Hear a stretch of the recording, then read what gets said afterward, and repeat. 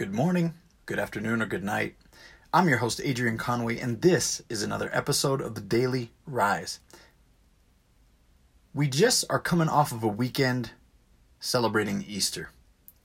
Now, whether this has deep spiritual meaning for you, or you are simply celebrating the Easter Bunny, my message today will hopefully mean just as much to everyone. For me, it's spiritual. I do believe in God. I do believe that Jesus is God's son. And I do believe that he died and rose on the third day. And so today's Motivational Monday is about that. Yet it's about perspective. Whether you believe Jesus was God's chosen son or not. In Scripture, in the book of Luke, just before Jesus is given into the hands of those that would murder him, he asked God to potentially take this cup from him, to remove what he must do. And yet he still submits and verbally says, "But your will be done." Now there's something about that it's always stood out to me. And it means something. It means something in many more ways than you may assume as I talk about it today on this episode, this Motivational Monday, if you will. It circles around fear.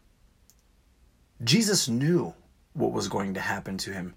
He knew what must be done, and he knew what he would do in the days to come and how it would play out.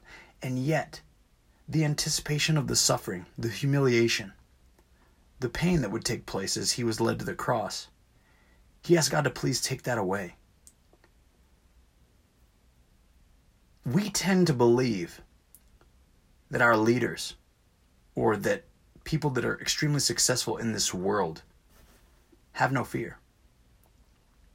So when the average people, when we have fear, when we have anxious feelings, when we have hesitations, we tend to believe or think lesser of ourselves, or believe less about the outcome or the potential outcome of our circumstance.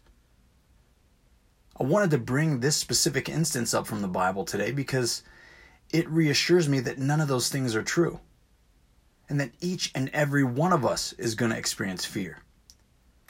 We're going to be timid about taking big steps, taking a leap of faith.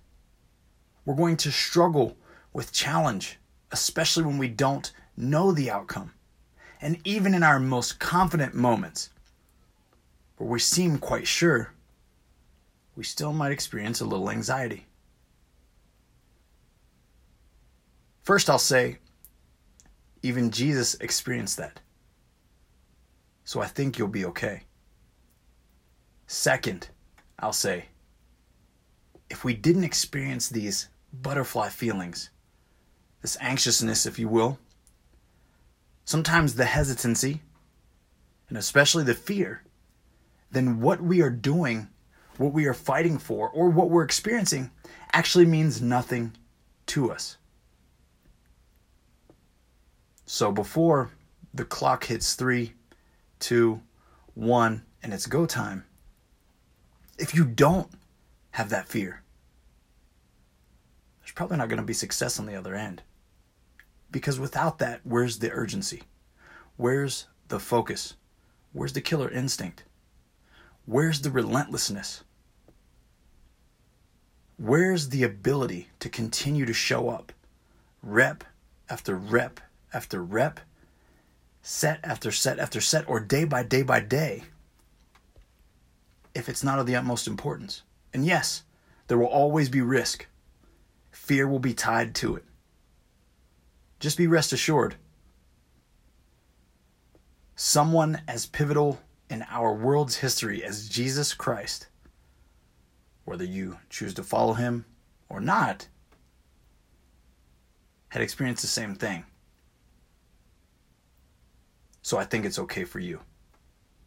Guys, today I just wanted to paint a picture. I wanted to bring some attention to the past weekend and what my focus, or what our family's focus, was around. And also the strong correlation or carryover that we can have by even trying to imitate Jesus acknowledging his fear and still stepping up to the plate. We're all going to experience challenge. We're all going to have fears. We're all going to battle with anxiety at different times and different seasons and in different ways. Our goal is, no matter what, seek guidance, be persistent, and have a little faith. That's how you'll keep rising.